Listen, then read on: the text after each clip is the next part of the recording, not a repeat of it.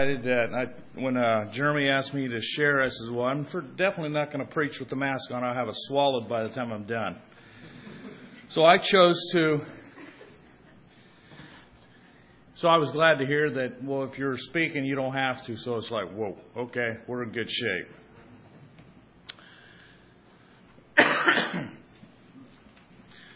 So I would like to ask this morning, how many of you remember what I spoke about a month ago? How many of you were here? Remember? Not very many?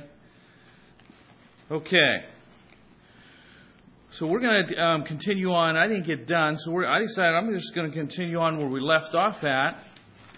And for the sake of those who don't remember, you'll remember as soon as we get our chariot started here. And, this is just wrong to preach first and not have a song service. You know that? This is just wrong. There was something about music that brings in the worship of God. You know what I mean? This is just backwards. You agree with that? I like that.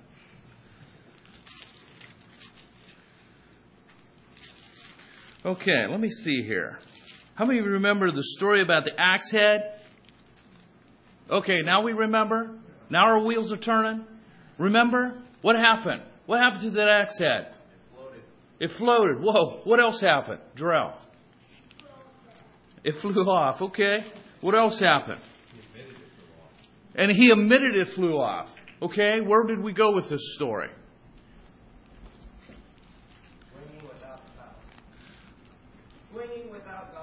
Swinging without God's power. A choice to be honest. Making choices. The choice to be honest. Making choices. And where we are at in life and so forth. So I'm trying to find here where we left off here. And I think it's in 2 Kings. Where's the 1 Kings? I'm trying to find here. Where we left off. Usually I fold my pages over.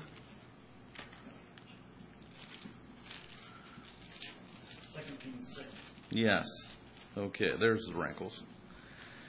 Okay, so we're going to dive in here and turn to 2 Kings 6, the first 7 verses. And there's just a short story here. I'm just going to read these verses again for the sake of, to bring back, you all know this story well, but it's a unique little story. It's only 7 verses long. And I just think it's a beautiful message here that God wants to speak to us this morning about.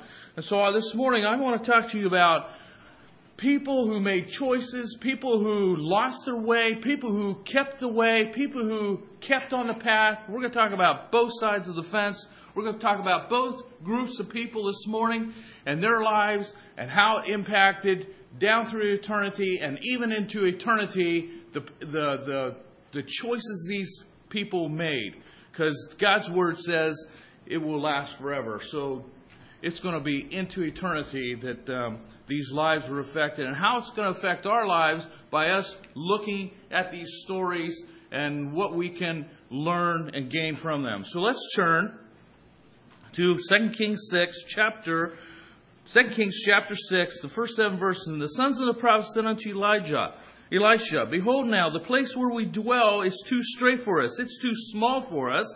Let us go, we pray thee, unto Jordan, and make thence every man a beam, and let us make us a place there, that we may dwell there. And he answered, go ye. And one said, be content, I pray thee, and go with thy servant. And he answered, I will go. So we went with him, and they came to Jordan. They cut down wood. And as one was falling a beam, the axe head fell into the water. And he cried and said, alas, master, for it is borrowed. And the man of God said, where it fell. And he showed him the place, and he cut down a stick and cast it in thither, and the iron did swim. And so a month ago, I think it was about a month ago, maybe it was 5-6 weeks ago, but it was at least a month ago, we talked about being honest with who we are and where we are. And being honest if we lost our way, and we can find our way back home. And this man here, he was honest. He could have turned the other way so nobody saw that he lost his axe head. He could have turned, and he could have hid the fact that his axe and said nothing. How many times do we as people live our lives and we have lost our way and we have this coating on the outside, so to speak, a chocolate coating on our... Let's take this young man who says, "Alas, master, for it was borrowed." I don't think he stood there chopping for the next 15 minutes and trying to hack down this tree. I think immediately, when the axe head came off the handle, he said, "Alas, master," because it says he cried and said, "Alas, master, for it is borrowed." And I'm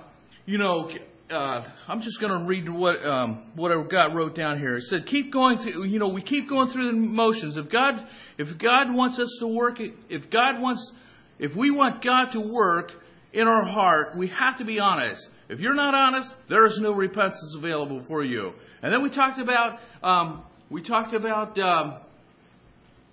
Judas Iscariot. We talked about how Jesus gave the command. In Matthew there, and he said they called them all. And then by the time we hit John chapter 12, and you read in those first 6 verses, somewhere in there he lost his way. But he never admitted he lost his way until he came to the end of the trail and he declared defeat. And by taking his own life. And what a sad, sad ending. Wouldn't it have been just better if he would have just admitted and been honest that he lost his way? So here we are this morning. And so for the next few minutes, we're just going to talk about these different individuals. Let's go to Daniel. Let's look at Daniel chapter 1. And I'm just going to basically rehearse this story to you and tell it in story form. We're not going to spend a lot of time reading the story of Daniel.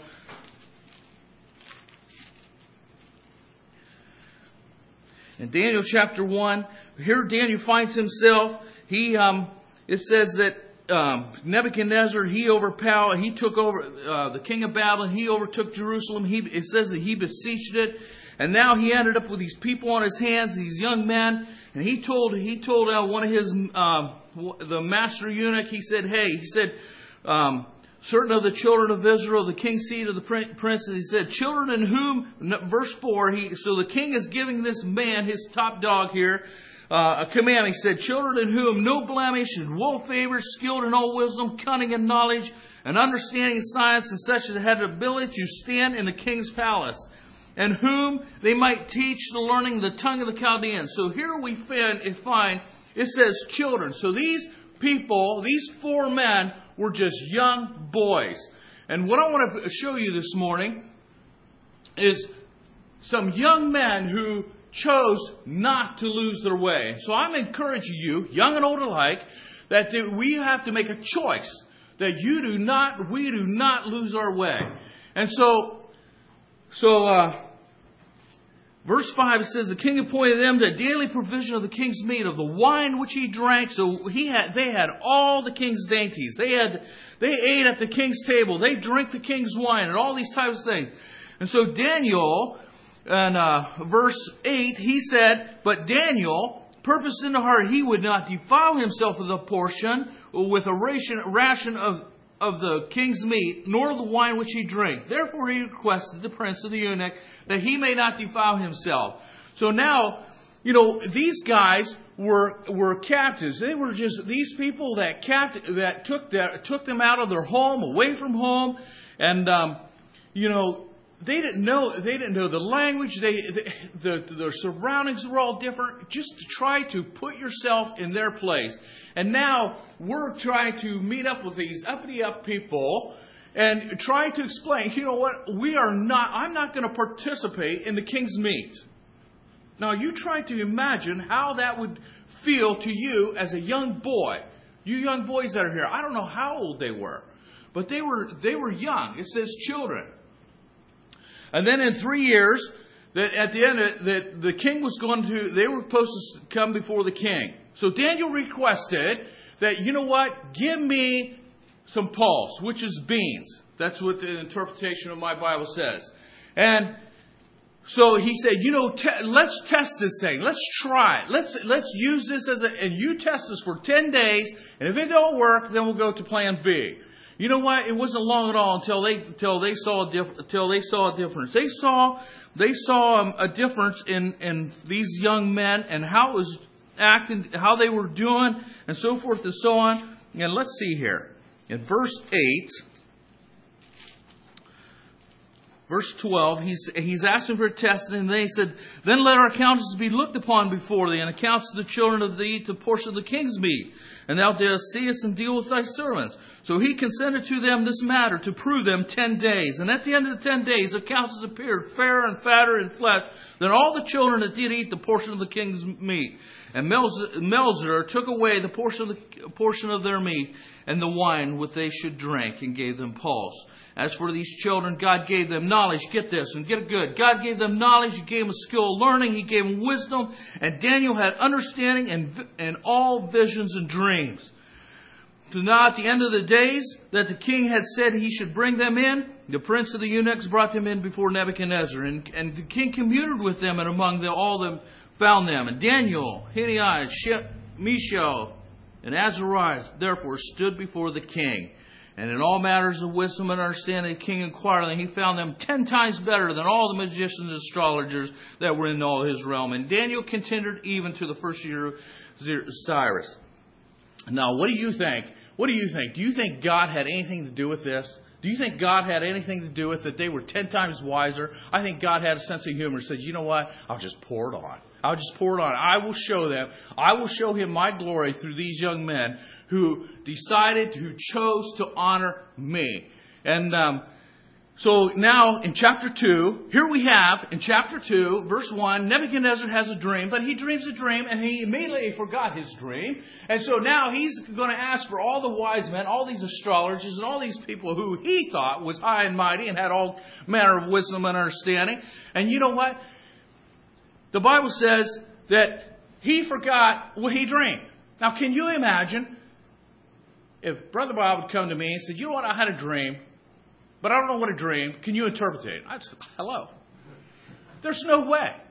I need to first of all know what you dreamed, and so we can interpret this dream for you. But that's the position where he found it.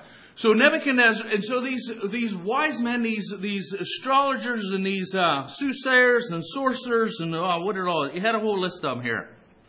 And say, this is not fair. But King Nebuchadnezzar, he was not going to take this sitting down. He was not going to accept this for an answer. And he said this, in verse 5, "This thing has gone from me. If you will not make it known unto me the dream, wherewith the interpretation ye shall be cut into pieces, your house shall be made a dunghill." And so these men had their necks on the line. And so he put it out. So they, at the end of the day, they were not able to interpret this dream for this king, this godless, wicked king. And so here we find these wise men, Nebuchadnezzar, and all his fury. The devil, he wants to take away from you. He wants to lie to you. At the end of the day, he wants to kill you. He wants to steal. The Bible talks about it. He's a thief. And that's what I see in a lot of this. They just constantly take away from you if we choose to make wrong choices. And here we find Nebuchadnezzar puts out this decree. In verse 12, it says like this. In verse 11, "It is a rare thing that the king requireth, and there is none other that can show it before the king except the gods whose dwelling is not in with flesh." So they recognize that there's a higher power. "And for this cause the king was angry and very furious, and commanded to destroy all the wise men of Babylon. And the decree went forth, and the wise men should be slain. And they sought Daniel his fellows to be slain. Then Daniel answered and counseled wisdom to Arioch, the captain of the king's guard, which has gone forth to slay the wise men of Babylon." So this wheel was already in motion, that these wise men were supposed to be destroyed.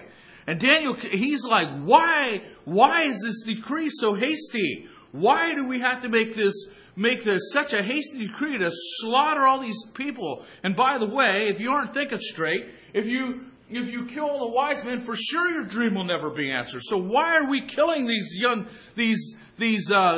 these wise men?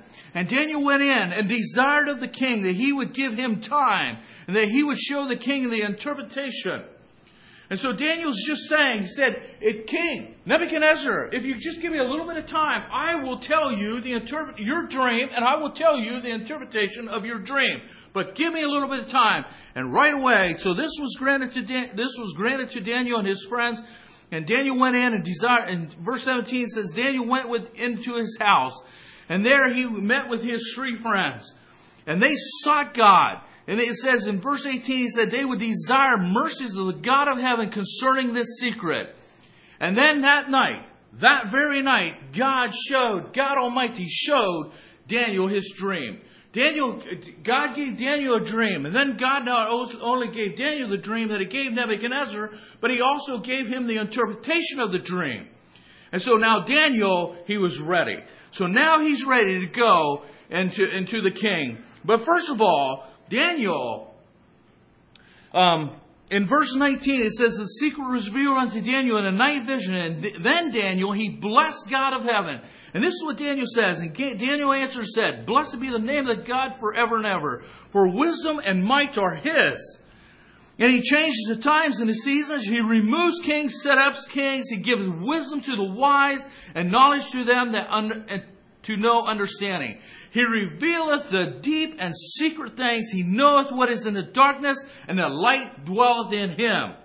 I thank thee and praise thee, O thou God of my fathers, who hast given me wisdom and might, that thou mightest know unto me what we desire of thee, for thou now made known unto the king's matter. So now Daniel was praising God for the very fact that he had this vision, he had this interpretation, and so now he was ready to go stand before the king and relay this message to the king.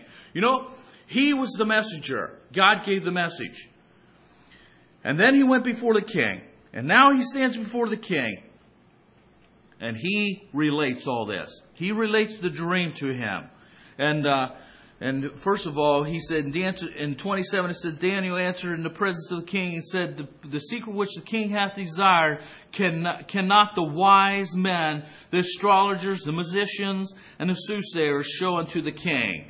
And verse 28, I like this. And get this good and get it plain. And underline it in your Bible. But there is a God in heaven that revealeth secret and maketh known to the king Nebuchadnezzar what shall be the matter of the days, the dreams and the visions of thy head upon the bed are these. And then he goes into this dream and he explains this vision that the king had.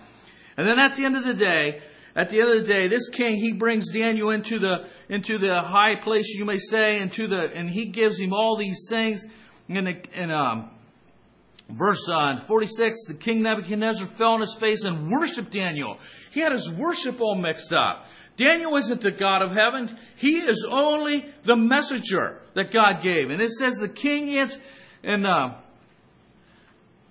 Nebuchadnezzar fell on his face and worshipped Daniel, and commanded that they should offer an obligation of sweet odors unto him. And the king answered unto Daniel and said, of it is truth that your God is the God of gods and the Lord of kings and a revealer of secrets. Seest thou that thou couldst reveal this secret? Then the king made Daniel a great man and gave him many gifts and made him ruler over the whole province of Babylon and a chief of the governors over all the wise men of Babylon. And Daniel requested of the king to set Shadrach, Meshach, and Abednego over the affairs of the province of the Babylon. But Daniel sat in the gate of the king.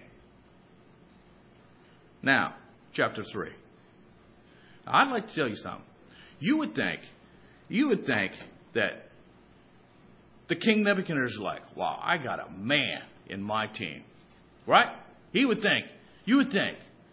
But chapter 3, Nebuchadnezzar, he had a problem. He had a big problem. I don't know what all his problem. Maybe he was schizophrenic. I don't know. But by the time we hit chapter 3, now Nebuchadnezzar, he goes on this big high horse. He's going to build this big old image. And now he's asking for all these people to come. When he finally got this image built, he's going to ask these people to come and to worship and bow the knee before this image that he has put up. And I think Daniel and his 3 friends were wondering, what are we going to do? When it comes down to hoedown, showdown time, what am I going to do? Right? We all think that. And just get it straight. You know what? They had red blood running in their veins. They were people just like you and I here this morning. They had a thought process going on. They tried to rationalize all these things out. But there is going to come a point in time when they are going to have to make a stand. And the sooner they decide, no, we will not bow the knee, the battle's over. The battle is over. But I can just see the end of their mind. I can see this human thought process going on. You know what? We'll bend the knee, but inside I'm going to be standing straight up. We do that all the time. I do. Especially when I got to wear a mask. But you know what? I'm going to wear one anyway. But let's just get honest. That's where I'm at. You know what? It does us no harm to bow our hearts. It's good for us. But you know what? Wearing a mask versus bending the knee to an idol is a huge difference. And these men, when this day finally came, I can see these people watching. Are these guys really going to bend the knee? Are they? And I can see they were watching. I don't know how many thousands of people were out there and watching. But as they watched, are these guys really going to bow the knee? And I can just see everybody, poof, down on the floor as soon as the music was singing. They all go on the floor. And here's these 4 guys all standing there, or 3 guys standing there. I can see these people. There is people in our country today are the same way. We just go running off to the government, to the authorities. Hey, did you see these 3 Jews? They are not bending the knee. They're not bowing down before you. Can you imagine? And just previous to that, Nebuchadnezzar had a miracle that went on. He had this dream that he couldn't even tell him what it was about. He had it interpreted for him. And all these good things going on. Now, the very people that he was setting up, he's smashing down. It's like, Nebuchadnezzar, come on. Can't you give a little bit of grace here? But the Bible says that Nebuchadnezzar, he tried to reason with them.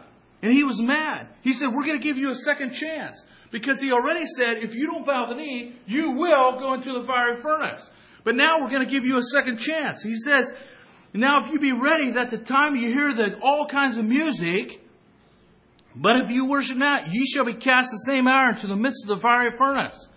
But Shadrach and Meshach and Abednego, they had a God that was watching over them. You know what? We really don't care. We're not going to bow the knee to your idol. End of story. And you know what? The God that we serve is able to deliver us. But if He chooses not to, I don't really care. We don't really care either, because we will not bow the knee to your idol. Period. It's a choice that they made. They were a type of men, young men, that the church of today needs today. Young men who are saying, alas, my axe head fell off. They were young men who found the way, who kept the way of truth.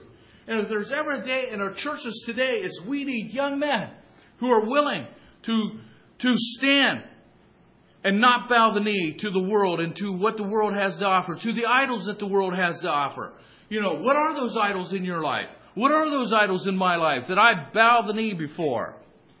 Now, I just read in all this drama and chaotic of this COVID-19, 18, whatever they call it by now, I read a story that was like a breath of fresh air. And all this BLM stuff going on. And I thought, you know what? This is just a breath of fresh air. I'm just going to interject this story right here. This just happened not too long ago. I read this and I'm like, whoa, I had to read this twice to get it. There in Georgia, and I forget what town or what city and he was a policeman. And very obviously, he had some kind of faith in God. And I'm not saying here, I'm not advocating that we should go join the police force, because I also think that it violates things in Scripture to be a Christian and run in a police force all at the same time. But however, whatever, I recognize that this man was on a journey, like we all are here. We're all on a journey. And this policeman, he was a black man, and they wanted him to bow the knee to this BLM thought process going on. And he refused. He said, I am not going to bow the knee. He said, I bow the knee for one person. And I worship God, and I bow the knee to God only. And boy, I mean, it made a chaotic. The news reporters getting out there and interviewing this guy, and I'm like, hey, way to go.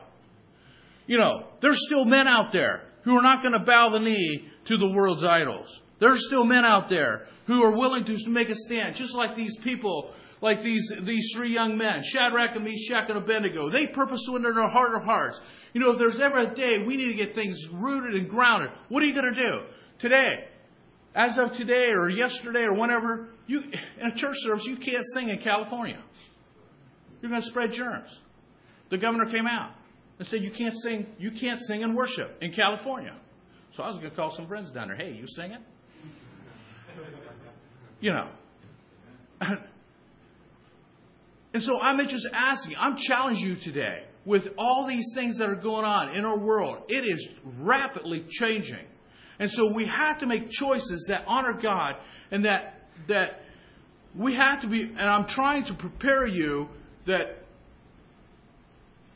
and myself, we have to get rooted in the ground. Where are we?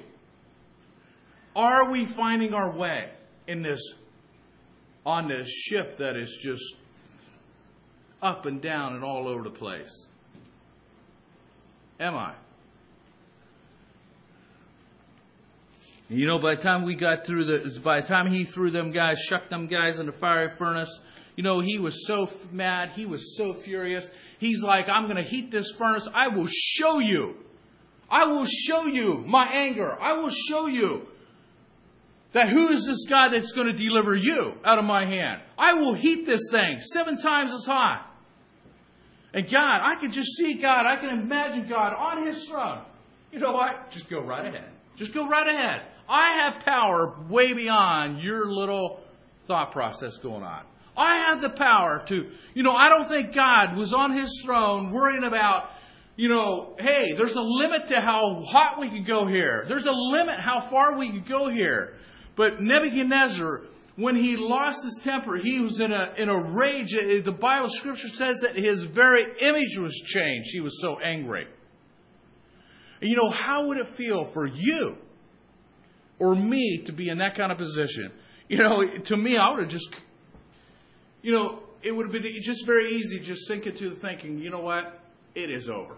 It is over. But the interesting thing, the very people that shucked them in died, and the very people that were actually in the furnace lived. And I said this here before, and I'm going to say it again. You know what I think is very interesting about this story? Is the very things that men bound them with burned off. The very things that men bound them with burned off. And isn't that just God? Isn't that how that is with God? The very things that He tries to, that men try to bind us with, all these vices that are out there, and Satan puts all these vices into people's lives, and when God moves in, all these vices go away. All these things that Satan tries to bind us with are gone. Are gone. I would like to tell you one more story, another story in the scripture where we find here. And this story is taken out of Luke. Can you give me a cup of water, please? And this is about the prodigal son. And you all know these stories very well. I'm not telling you nothing new this morning. I'm just trying to encourage you this morning. And this prodigal son, this man had 2 sons, and one was older and one was younger, very obviously. And here we are. Here this man has 2 sons. The younger one says, Father, you give me my inheritance. You give me part of the estate that's mine, and I'm out of here. I'm leaving town. I'm going to go. And you find where this young man, let's just read some of these verses. Thank you.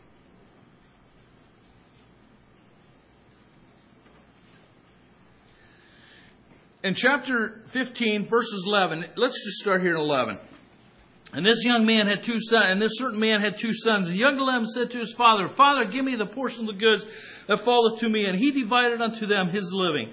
And not many days after, the younger gathered all together his journey, and took his journey into a far country, and there wasted his substance with righteous living. And when he had spent all, there arose a mighty famine in the land, and he began to be in want. So here we have this young man. He gathered together all that he had. He took this journey, went into a far country. He probably thought, I'm going into a country where nobody knows me, and I will live for everything my flesh wanted to live. Nobody's going to know me here, and I will just start a new page in life. And and there he is. You know what I tell young people today? I tell young people who are on the downward path, I said, as long as you have money, you will have friends. As long as you have cash in your back pocket, you will have friends. If the cash leaves, your friends are leaving too. That happens over and over again. And here this young man, I could just imagine him being the same way. He had money in his pocket. He had friends. And they lived it up. They had a high cost of living, you may say. And it says in 14, he said, when he spent it all, there arose a mighty famine. It means a severe famine. And here he began, he had nothing. He had nothing.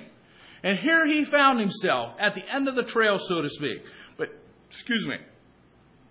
he's not done with life yet. He's not done with this kind of a lifestyle yet.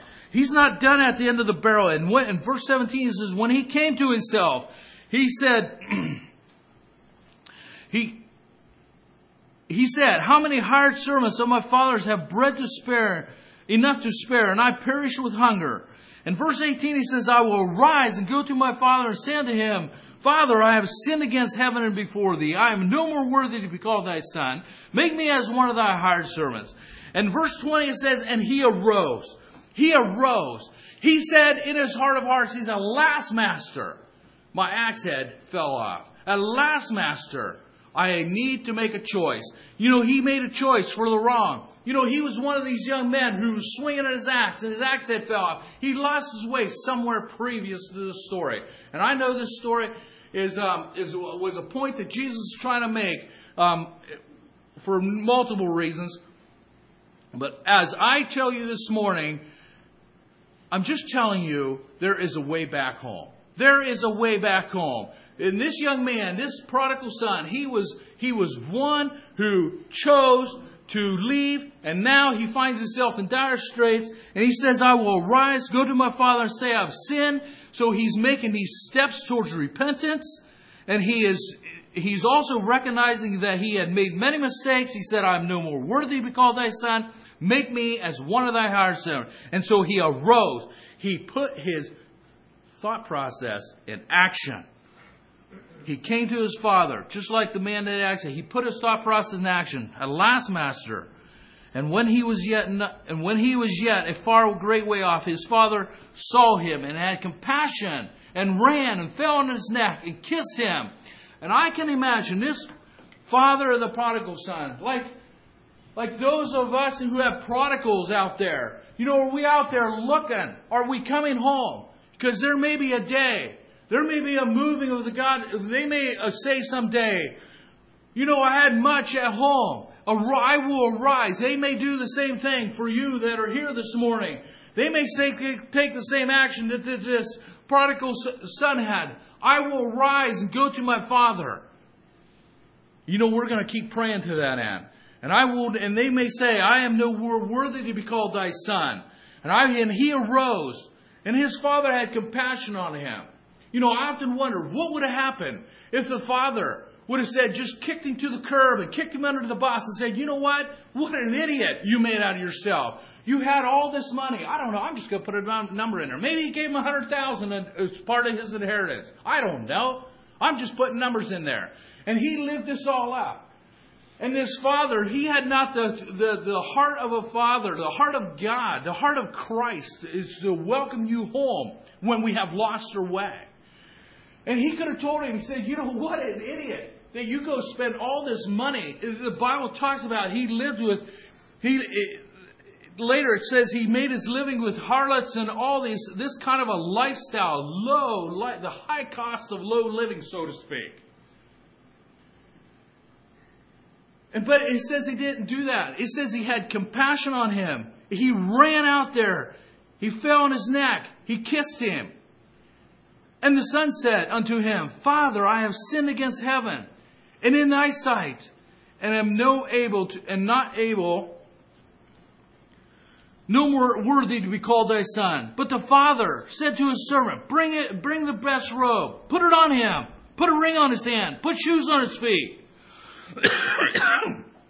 Hey, folks, we got to dress this guy up. Bring the fatted calf, kill it, let us eat, let us be merry. You know, that all sounds great. That all sounds good, like it's a grand welcome home. Welcome home, son. It's been long. But you know, the story changes. What happened to the elder son? You ever hear a story about the elder son spirit? The elder son attitude? You know what?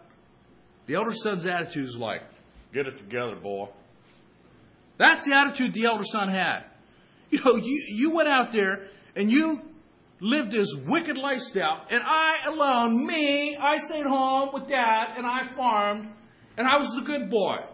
And now we want to make us all this big feasting going on, all this big partying going on, for this idiot that goes out and spends, and now we throw this grand reunion. Really? Really? Where is the heart of the elder son? You know what? Maybe he's the one who lost his axe head too, but was not humble enough to admit, and you know what? I lost my way. I think the elder son at the end of the day lost his way.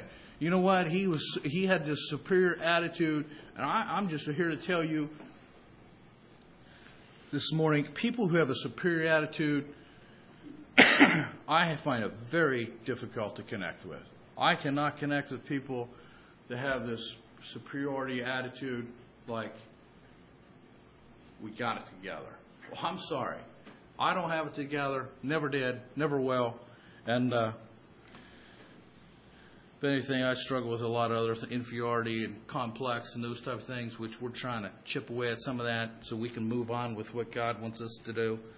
But that's just who I am. There. And the older son, he was angry and would not go in. Therefore came his father out and entreated him. And he answered, saying to his father in verse 29, chapter 15 of Luke, Lo, these many years do I serve thee, and neither transgress. And he was telling all the good things that he'd done. And at any time thy commandment, yet thou never gave me a kid, that I make merry with my friends. But as soon as this thy son is come, and hath devoured thy living with harlots, and has killed him the fatted calf, he said unto him, Son, thou art ever with me, and all that thou have is thine. I was meet that thou should make merry and be glad. For this thy brother was dead and is alive again, who was lost and is found. You know, it just came to me as I was reading this. You know, is that a little foretaste of what it's going to be like for these people who thought they were Christians at the bar? You know what? I have done this. I have done that.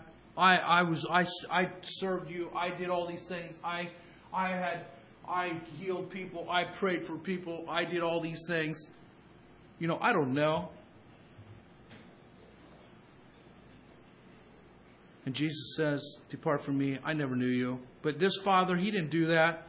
He tried to reckon. He tried to converse with him. Tried to get him to see that your brother is home. The lost has been found. Let's rejoice. Let's lay down these differences. Let's go on with life.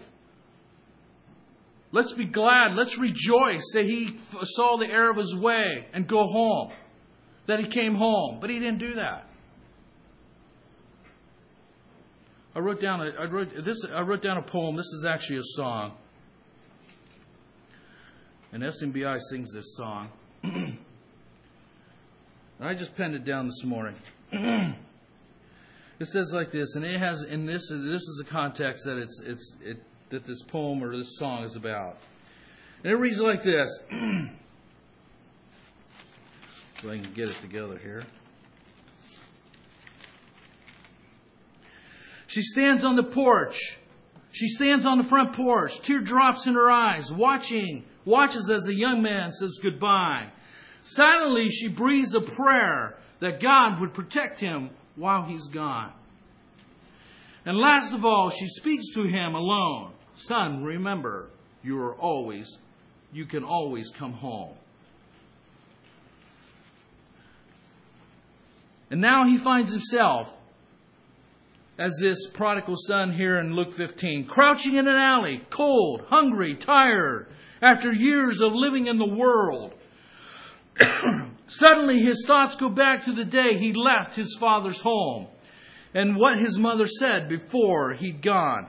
Son, remember, you can always come back home. Prodigals, I beg you, do not go too far. There's a place that loves you as you are. It's the only place on earth you can be sure it won't let you down. The door is wide. The light is on. Son, remember, you can always come home. Then the chorus goes like this. It doesn't matter where you have gone or what you have done. Or if you have nothing left and you're looking for rest, son, remember, you can always come home. And is that the heart of your heart this morning? For the people who have lost their way, for the people who have lost the axe head, and they have done major atrocities. But do we have the heart of the prodigal son father? Do we have the heart of Elisha? Show me where you lost your way. There's many people today that have lost their way. My time's about up. I'm going to tell you a story. I was in Albany at a party place a couple weeks ago. And I was standing there waiting for him to finish up the tab to grab my parts so I could quickly go on my way. And this guy, he's one of them people who you feel like you kind of have to take a shower after you're done talking to him. He's just always down, kind of like life ain't worth living, and it's just down. And it's just like, you feel like you have to brush off and get all the cooties off when you talk to him. I kind of like the guy. But he's just one of these guys, and I know this is not making sense, but I kind of like the guy, but it's just like, really? Come on. So I was in there one day, and he was just this, and he got talking about what's going on in the news and yada, yada, yada. And I'm like, oh my goodness, I am so sick and tired of hearing about COVID-19. Let's move on to 20 or something else. But this man, he said, I'll tell you what, I'm taking next week off, which would have been this past week. And he said, I need to decompress. He said, this world, and he was standing at the copier, and he turns around and looks at me. He had his back to, turns around and looks at me. This world's just going crazy. I said, what? I said, Craig. I said, it ain't going crazy. I said, it's turning backwards. And he looks at me. He said, that's right. But he has no anchor. He has no moral anchor. And if there's ever a day we as Christian people need to rise up and give these people a message of hope. Right? Now there's a church. I don't know how many of you heard this. There's a church up in Salem. So they're not supposed to be meeting in places. Is that how that was? They're not supposed to be meeting in public places up in Salem. But this church, I don't know all the details, but what I do remember is the punchline. So this church up in Salem, just right up the road here, 45 minutes, they decided they're going to rent a park. They're going to have their church service out, and they went and bought a permit and leased this park or reserved this park. I think they spent $16,000. Is that correct? I think it was $16,000 to rent this park. That they could have it for, I think, a whole month of Sundays. Well, now the city of Salem is trying to revoke this thing. And they're saying, no way. We paid the money.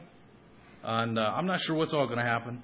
But their punchline behind this whole thing is to get the gospel out there. Because if you can only have X amount of people in a crowd or whatever, like we can have a big crowd here, we can get the gospel message out there, we can have 6-foot spacing, be with families, and yada yada. And so it'll be interesting to see what happens. Well, how God's going to move on their behalf. But maybe this is what it takes. It's something like this, where where people need to get back to the Bible. We need God in our churches, so to speak. How many churches are out there? We have all the form. How many of us sit here with all the form? If there's ever a need in our day-to-day, it's today. And I would just like to encourage you this morning that there's hope. And we need to keep a moral anchor, and that is Christ Himself. And I also, before I close here, I also wrote down this morning, or last night, well, it was probably early this morning. No, I think it was this morning, actually. I saw this saying, it's quite lengthy, and I wrote it down because I thought it was good, and I kind of changed it so the wording would flow a little better. I'm just going to read it to you. And it talks about goals. It talks about what is your goal at the end of the life, at the end of the journey. It says, and it reads like this. Does your life have a definite goal as you journey toward its end? So I'm just going to stop and ask you this morning, what is your goals in life? Do you have a definite goal? And what is its end? And are you traveling toward its end? And what is its end? As you journey toward its end, or do you merely hope to arrive at the right place, but now meander along, pausing at every delightful place you see? When you travel to a certain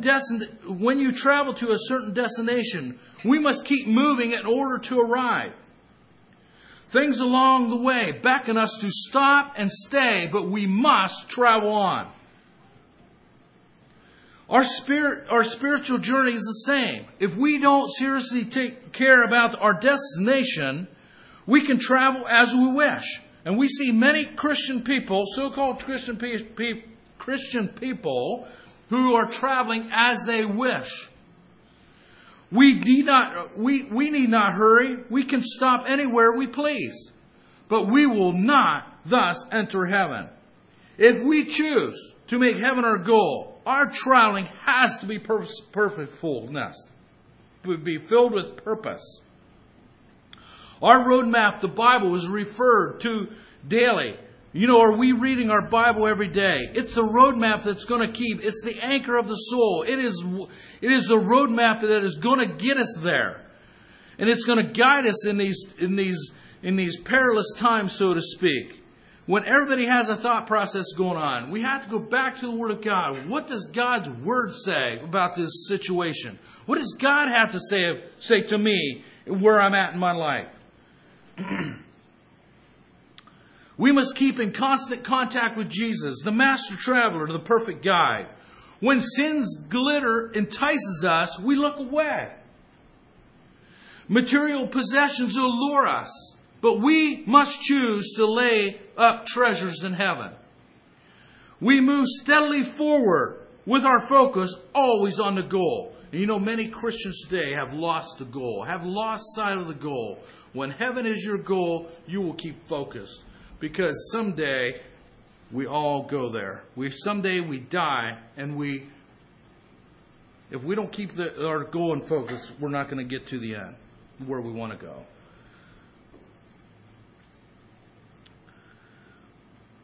We move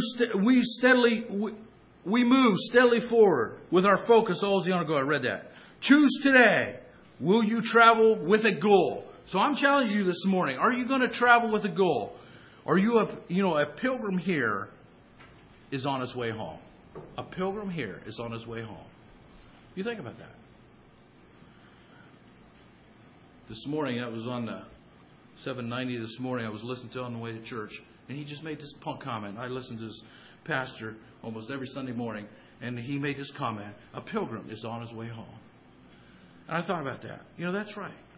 The Bible says we are pilgrims and strangers here. And we're on our way home. And you know what? I want to encourage you. Let's go home. Let's go home. You know, there's no better place to be than at the very place that Jesus wants you to be. Let's pray. Father, this morning we just bow before you. And Lord, I don't know where each one of us are at this morning, but I just trust that they are in your care. And Lord, maybe someone here has lost their way. But I just pray, Lord, that they would just do like that young man and said, "Alas, Master." And Father, it just takes you to show us where we lost our way and to bring us home to where we belong. And Father, may we keep your word as our compass as we travel on this highway of life. And Lord, that we may not lose our way, that we would not buy into Satan's lies and all his slick sales pitches. And Father, that we would recognize him for who he is, that he wants to take away, he wants to steal, and at the end he wants to kill. And Father, may we be real Christians like we heard about the other Sunday, Christians who are filled with your power. And Lord, that we would not move through this life as powerless Christians, but Lord, that the world can see a difference in why we do them. And Lord, that we would be a messenger for you today, each day as we live, as we go in and out these different business places, Lord, that we would just be a messenger carrying the message.